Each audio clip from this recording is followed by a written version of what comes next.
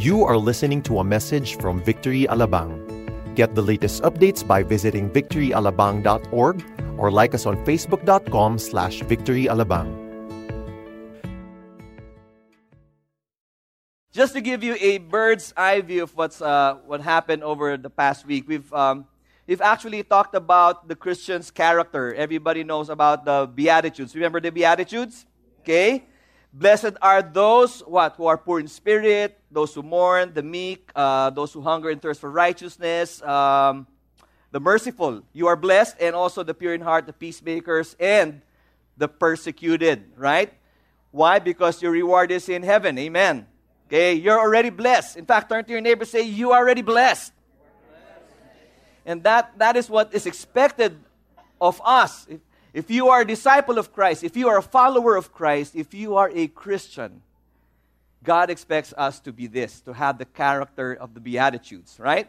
Secondly, we've also talked about the Christian influence, okay? We've talked about the salt. We are the salt and light of the earth. We all know this, right? Why? Because we affect change. We cannot hide light from darkness, right? So no matter how dark the world may be, our light shines forth as a Christian. And that is seen in our lives, our example, in our deeds. Thirdly, we talked about the Christian's righteousness, okay?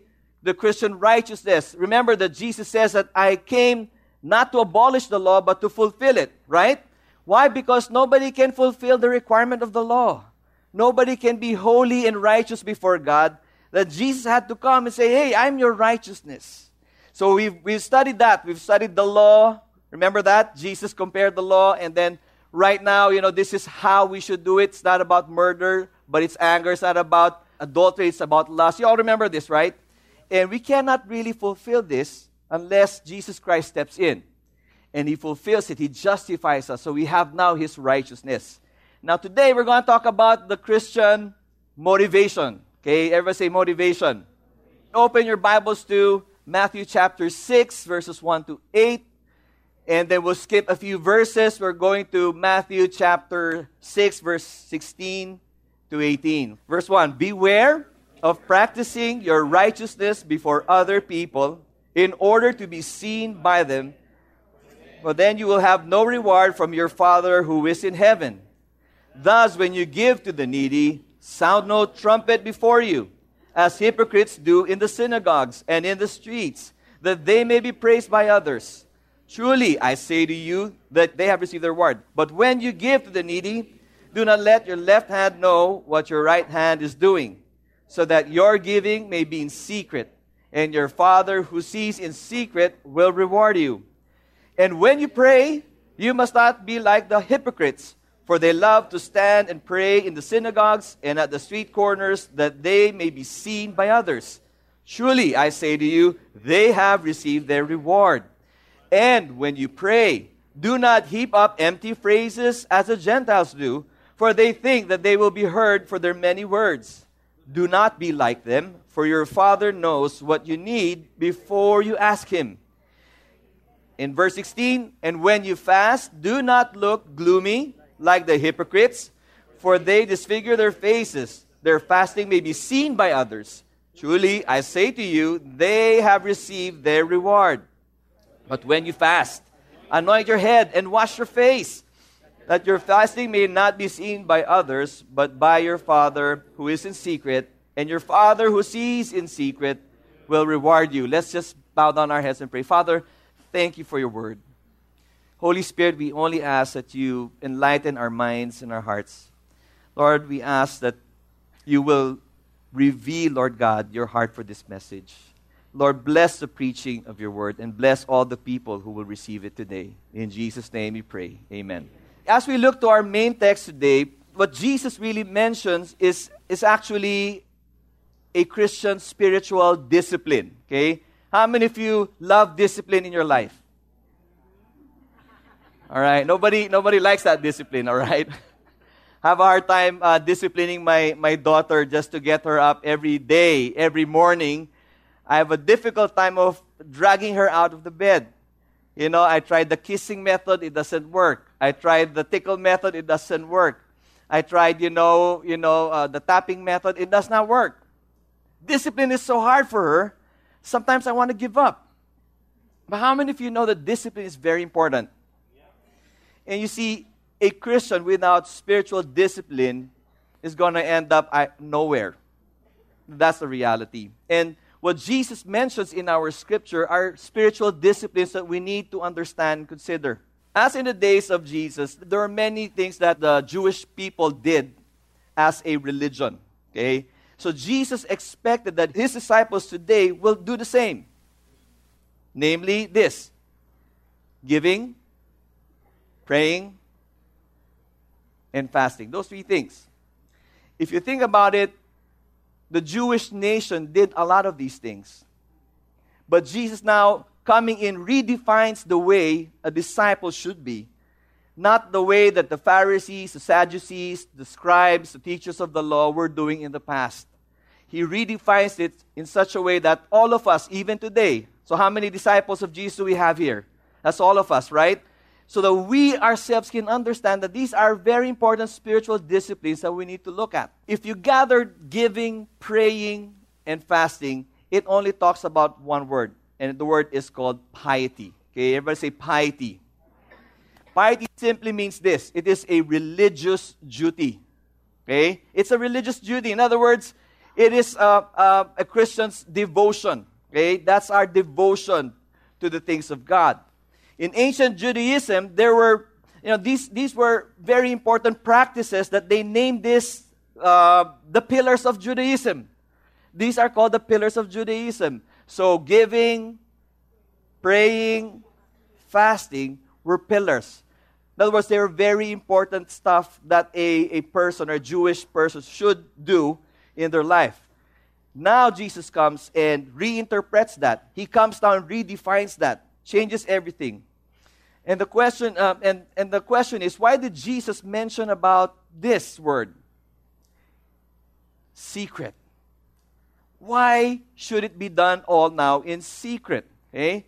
That's a big question we need to ask ourselves today. Why? Because if you look at what Jesus taught in chapter 5, the earlier verse, and then look at our verse today, it's kind of, going against each other. What am I saying here? What I'm saying is that in Matthew chapter 5, verse 16, in the earlier chapter, he says, "In the same way, let your light shine before others so that they may see your good works and give glory to your Father who is in heaven." So first, he says for us to let our light shine, meaning let us display now our good works so that it can give glory to God. But yet, as we read in our text today, it says, beware of practicing your righteousness, meaning your good works, before other people in order to be seen by them. For then you will have no reward from your Father who is in heaven. So on one hand, Jesus says, he's saying to make your good works be known to man. It has to be public. On the other hand, he's warning us not to show our good works. So, Lord, are you contradicting what you're saying? That's the tension we need to understand right now. Amen. So that is the biggest question mark that we need to answer. In other words, what does Jesus really mean? Lord, do you want us to be an obvious Christian? Or do you want us to be a secret Christian? Lord, what do you want us to be? You want us to be obvious? I want to be salt and light of the world? Or do you want me to do things in secret? So that's what we'll discover today. Okay, so let's take a closer look in our verse.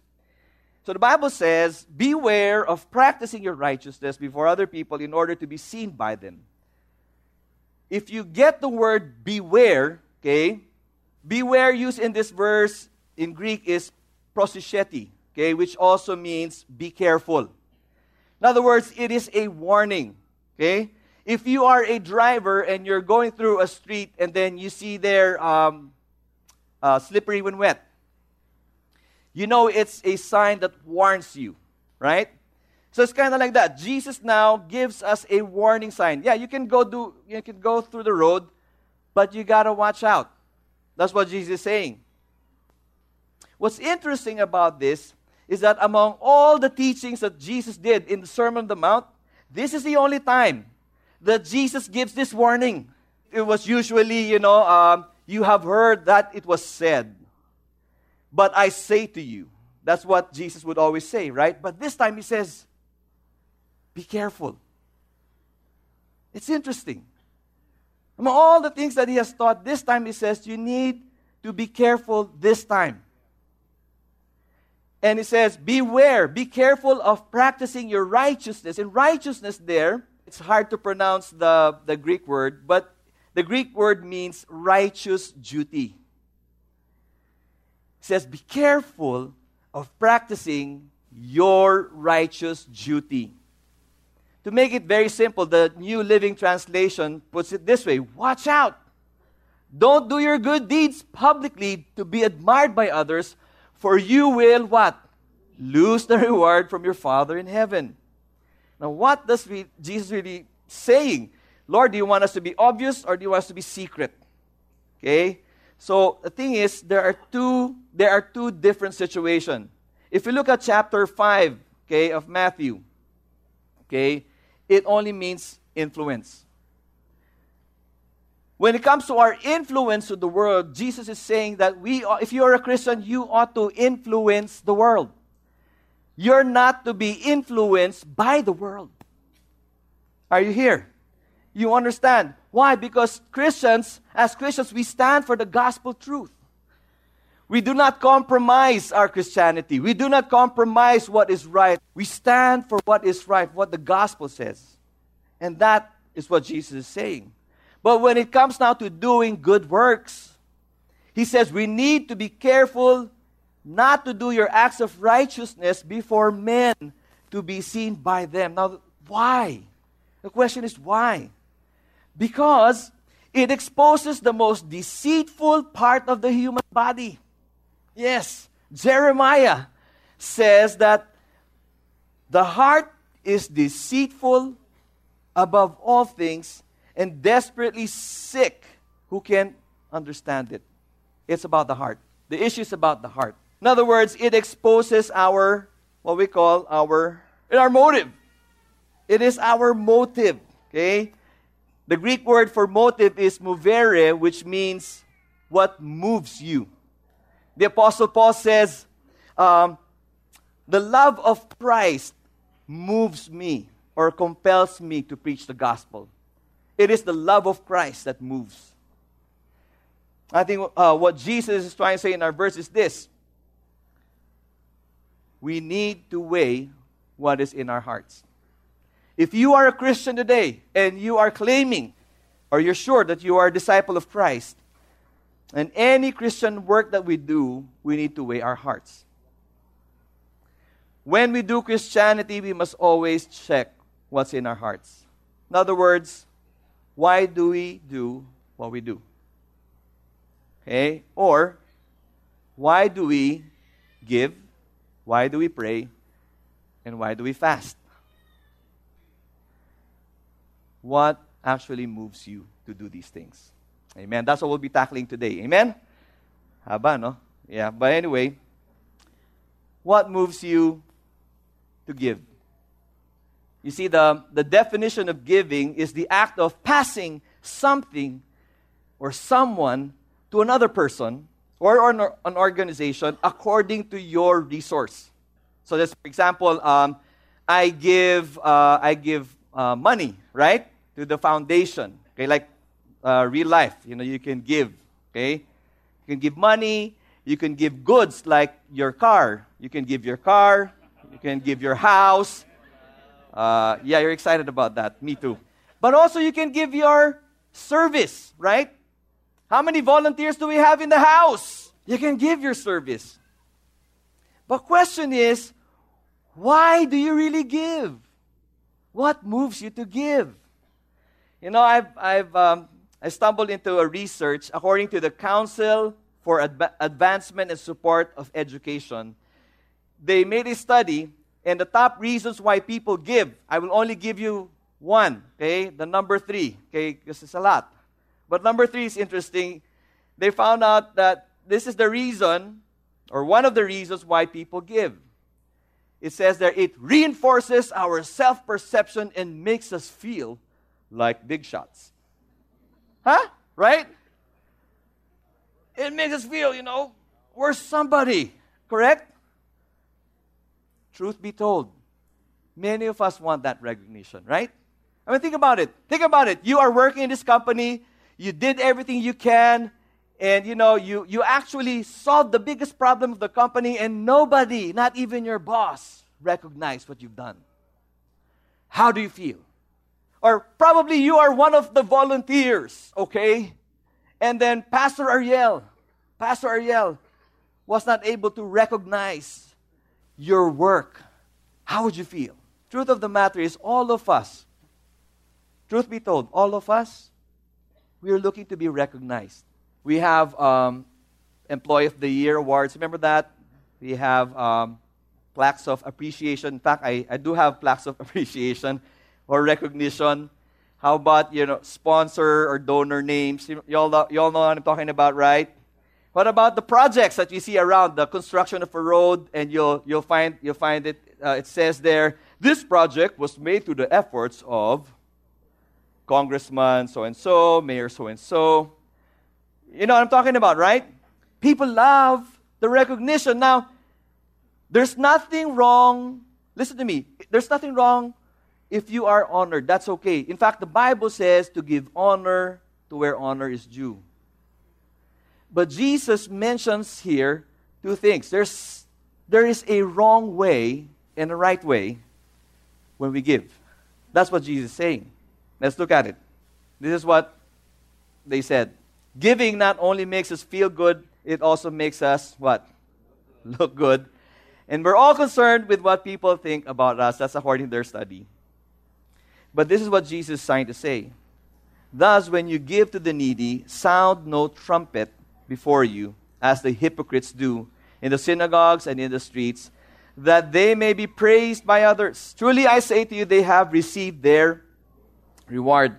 Now, in some commentaries, they literally think, that the sounding of the trumpet, was a practice in the Jewish nation. In other words, it's kind of like this. For you to relate, it's like having a relief effort. Remember, typhoon victims, calamity victims, you come in there with all those cars, the vans, the trucks, and all those big banners with the heart that says, heart operation whatever, operation blessing. We all have them. And they sort of like sound the trumpet, like a megaphone that says, pila kayo dyan, fall in line, we're going to give out the goods, we're here to give out the goods. And in those days, that's how they have perceived this. That's why Jesus was saying, when you give to the needy, do not sound the trumpets. Why? Because it's the wrong way. He warns them, do not announce to the public that you're here to give to the poor, to the needy. And in essence, it's just like saying, hey, look at me. I'm here. Look how merciful I am. Look, I'm so caring and giving. I'm here to help you. Kind of like, those promises before election. That's why Jesus does when you give to the needy. Don't sound the trumpet as the hypocrites do. Actually, the word hypocrite was actually not a bad thing. It is a Greek word for actor. If you're an actor during that time, you're called a hypocrite. Okay? So, I'm sorry, Bodhi. You're a hypocrite. Sorry, bro. But think about it. It's dati yon. The hypocrite. Why? Because they wore a mask. They are not the real thing. They're just there, trying to pretend to be somebody they're not. That's why Jesus was saying, do not go announcing that you're coming, give to the needy, show the public that you're somebody you're not. Why? Because he says, truly I say to you, they have received their reward. And you know what's their reward? It's the plaque. That's it. And maybe some applause.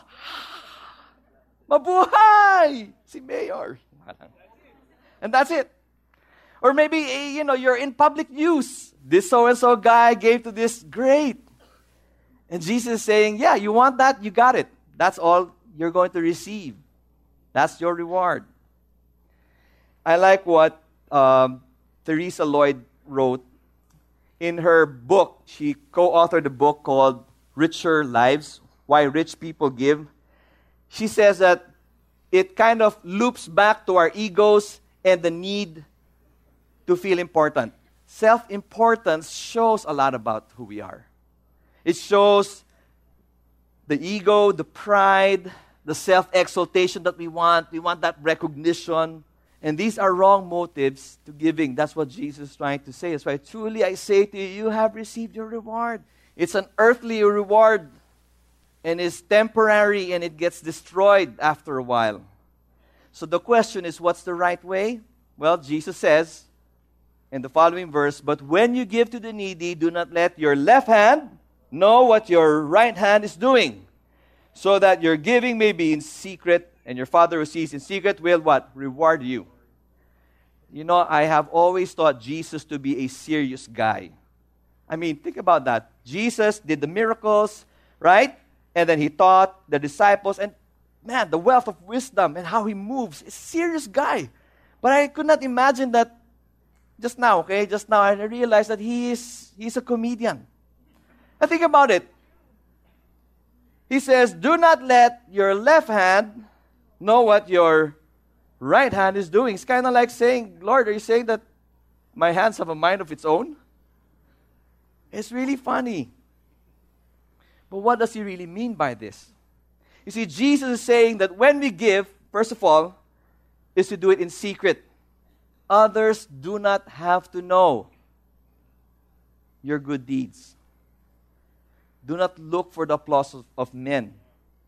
But when Jesus says, do not let your left hand know what your right hand is doing, it means this. Don't tap yourself on the back. Don't look for the applause of yourself. In other words, don't look to gratify yourself. Sometimes you know how it is. And guys, there's nothing wrong with giving. It really feels good. In fact, scientifically, if you give, we have our hormones release that dopamine. It makes you really happy, right? But that's not to be the motive. That's not what Jesus is saying. Okay? Don't let that make you give because you want to tap on the back. Carol Ryrie Brink says this. She says that the most truly generous persons are those who give silently without hope of praise or reward. And I was reading this, I was thinking, that's true. Because all praises and all glory goes to God, right? So why get the praise? Better get the reward, right? I'd rather get the reward than the praise. But men want the praise. People like the applause. But the good news is this. Jesus said, and your Father who sees in secret will reward you. Why? Because God is always watching you. He sees all that you're doing. He sees all your action. He sees what's in your heart. He knows. Even before you ask, He knows what's on your mind and what's in your heart.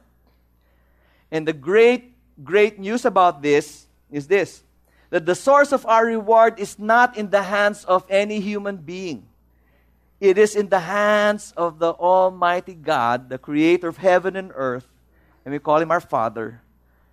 Why? Because, think about this, if you're going to receive your reward from a human being, it's going to be limited. It's going to be temporary. And it's definitely flawed. Kind of like, receiving those awards as, we had that issue, that Miss Universe thing, right? One day says, Miss Universe goes to this. Oops, I made a mistake. It's another person. Kind of like that, right? You don't want that to happen. But the great thing about this, your reward is with the Almighty God. He's divine. And guess what? When He rewards you, it is so satisfying and can go eternal. That's a good thing, right? Amen. So again, let me ask you this question. What moves you? What moves you? What moves you also to pray? What moves you to pray? Why do you pray? Back in college, my friends and I, we were like the rowdy bunch. hate to admit it, but before I got saved, before I became a Christian, yeah, we were the rowdy bunch. And we're not the type to go to chapel services in the morning. You all remember in colleges, we have chapel services in the morning. We don't want to go there. We don't even pray. We don't want to pray. We're not the praying type. But there are only two reasons why there will only be two reasons when you see us there. The first reason is this. We desperately need the help of God for our exams. That's the first reason. True. Amen, right? And here's the second reason. Okay, the why we're there to pray. Okay? Because we want to impress a girl. And you see, it's about the motivation. What moves you to do what you're doing? And Jesus again gives us a contrast between the wrong way and the right way of praying. He says, and when you pray, you must not be like the hypocrites. Again, the hypocrites, okay, the actors. In Greek. And when you pray, you must not be like the hypocrites, for they love to stand and pray in the synagogues and at the street corners that they may be seen by others. Truly I say to you, they have received their reward. You know what? Jesus took prayer as a serious matter, that He made sure, okay, that His disciples, including you and me, okay, He gave us a model of how to pray. It's called the Lord's Prayer, right? But we're not going to take it up today. It's going to be next week. It's going to be next week. Everybody say next week. So tell your neighbor, got to be here next week. If you want to find out how to pray, it was very important to Jesus. Prayer is a very important thing for Jesus because it was for this reason why He came here on earth. Because we know that prayer is our communication to God, right? But the reality is that communication was severed and there's a big gap. There's a communication gap. That's why Jesus came. That's why He was thinking, hey, wait a minute, if I'm going to leave my disciples and they're not understanding how to pray, then that's a problem. Because prayer is so important. It's the very reason why Jesus came. He wanted to bridge the gap between God and man so that you and I, we can communicate to God through Jesus Christ. That's why Jesus says, I am the way, the truth, and the life. No one comes to the Father except through me. That's what Jesus was trying to say. He wanted to bridge this gap. That's why prayer is so important. This is the very first record of Jesus talking about prayer. And there is a wrong way. He says, do not be like the hypocrites who love to stand and pray in the synagogues and at the street corners to pray so that people can see them. It was thought back in those days, okay, if you are a Jew, it was thought, okay, if you were in the synagogue or in a public place of worship, okay, and if you are a Pharisee, a scribe, they thought that you were holy. You were of the divine. You are heavenly man. You're a godly man if you are seen in the synagogues standing and praying. But yet Jesus warns all of us to be careful not to be like them, because they're there so that so that they can get the praises of men. So instead of loving prayer, no. They didn't love prayer. They only prayed so that people could love them. It was totally opposite. They're wanting something else. It was never about God. It was never about the communication to God. They've actually missed the whole point. They just did religious activities and missed God. That's what Jesus is trying to say. You missed it. Don't be like them. And when you pray, again, He continues, and when you pray, do not heap up empty phrases as the Gentiles do. I grew up in a very prayerful family. It's a religious family. Every week we have that prayer, Black Saturday. And I was always made to lead it. And I had to kneel down. I have to recite all the prayers. The same prayer. I don't know. I don't even remember if it was 10 times, the same prayer every single time. It was just like very repetitive. And I was thinking, God, aren't you tired of listening to the same kind of prayer and praying every time? And you see, this is what Jesus is trying to say. We keep on praying and babbling and saying, hey, these are the many words I'm saying to you, Lord, listen to me. No, God knows. God already knows what's happening in our lives. You know, Jesus also told a parable. Remember this parable of the Pharisee and the scribe? Remember this? The Pharisee was standing in the public place, in the synagogue, and this is what he said. God, I thank you that I am not like any other man, an extortionist, unjust, adulterer, even this tax collector. I'm not like him. I fast twice a week, and I give my tithes. Just like today, I give my tithes. That's all that's all I do for you. And then in Luke, actually, this is in Luke 18, the tax collector, notice the word, says, standing far off. In other words, he was far away from public view. He would not even lift up his eyes to heaven. And this is what he said. He beat his breast. He's saying, God, be merciful to me. I am a sinner. In that story, we have heard Jesus, looked at the heart of this man. So it's not the many prayers, not the eloquent, beautiful words that we can display, but God looks at our hearts. Truth is, God knows what we need even before we ask, right? I like what Victor Hugo says, God knows better than we do what we need. I love that. So question once again, what moves you? What moves you to fast?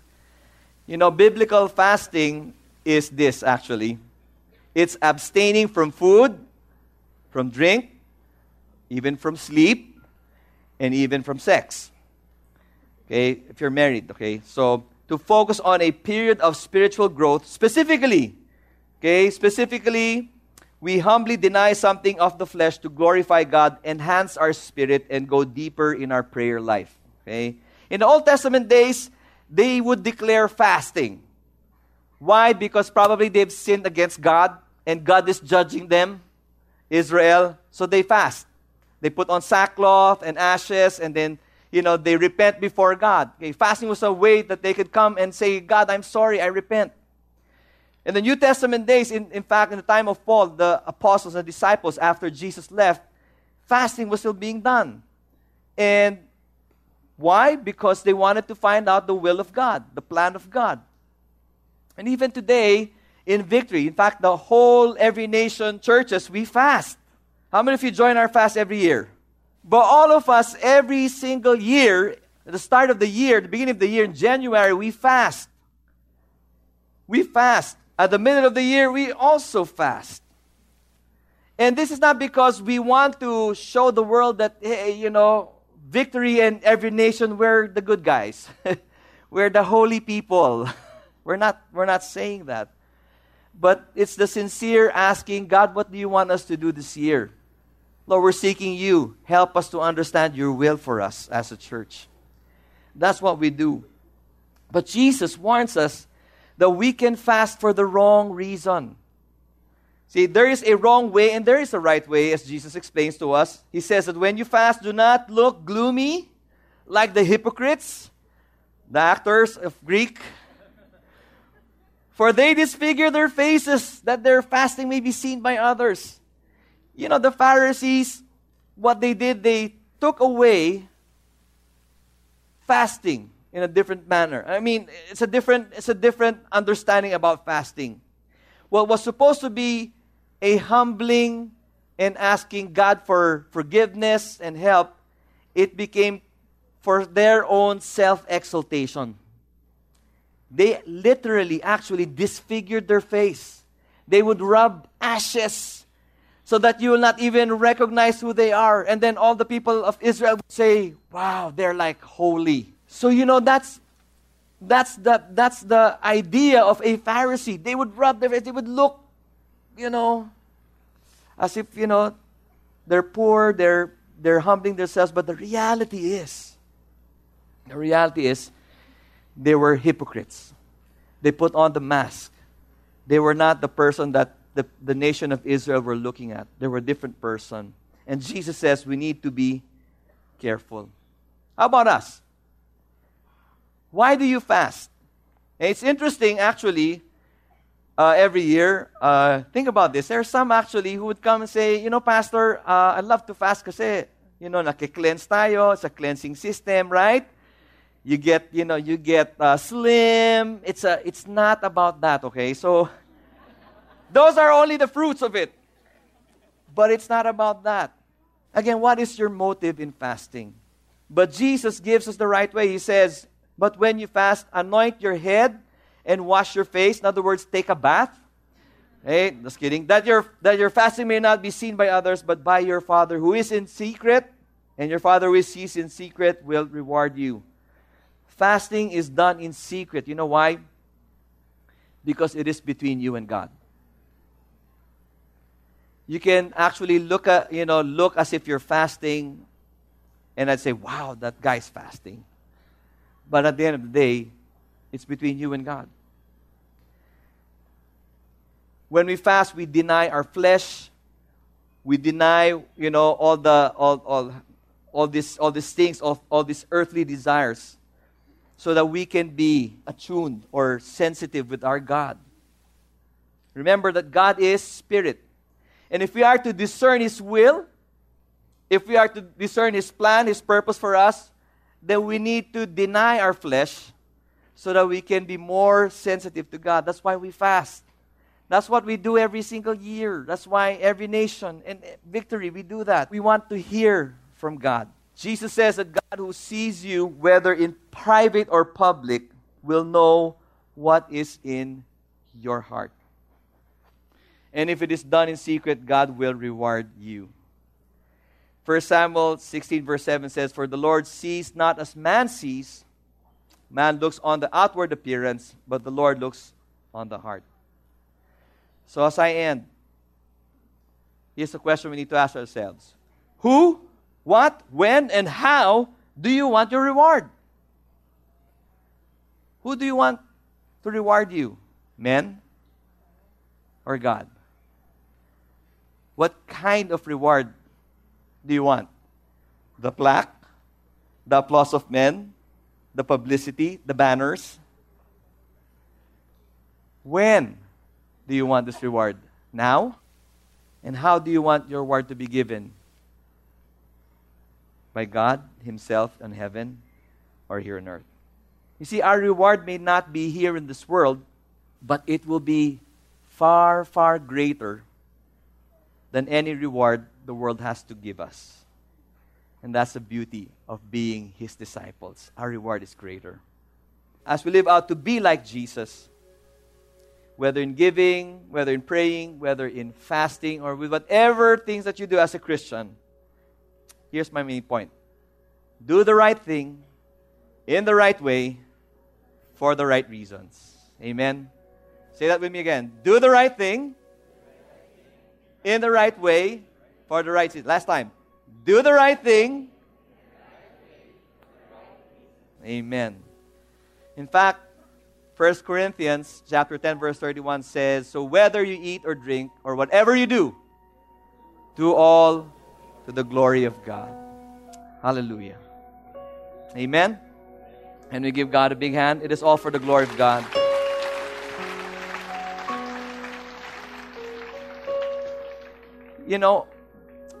I was just praying, Lord, how do I end this preaching?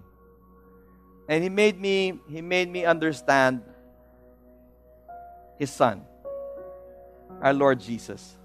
Our Lord Jesus did the right thing in the right way for the right reason. And that right reason is not even for the reward.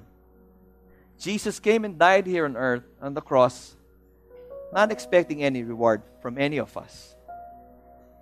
But He just did it. Why? Because He wanted to obey. He wanted to glorify His Father. There's no reward that He was asking for. And it shows how much God loves us. If God loves us this much that He has not expected any reward from any of us, isn't that amazing if we just come and say, God, I want to surrender everything to You. I don't want the glory. I don't want the praise of men anymore. I don't want anything to do with this world. I just want to say thank You, Lord God, because You came to die for us without asking for any reward, but only to glorify the Father. If you are a disciple of Christ, if you are a follower of Christ, that should be our attitude. Even if we don't receive the reward, but if it brings glory and honor to our God, it's more than enough. Amen? Amen. So I'll stand right now. Can we just worship God? Say, just lift it up all before God. Can we all lift up our hands before our Holy Father? Lord, thank you. Thank you, Lord, for your word. Thank you, God, that you did not expect anything out of us. There was no reward. Lord Jesus, you just did it for us.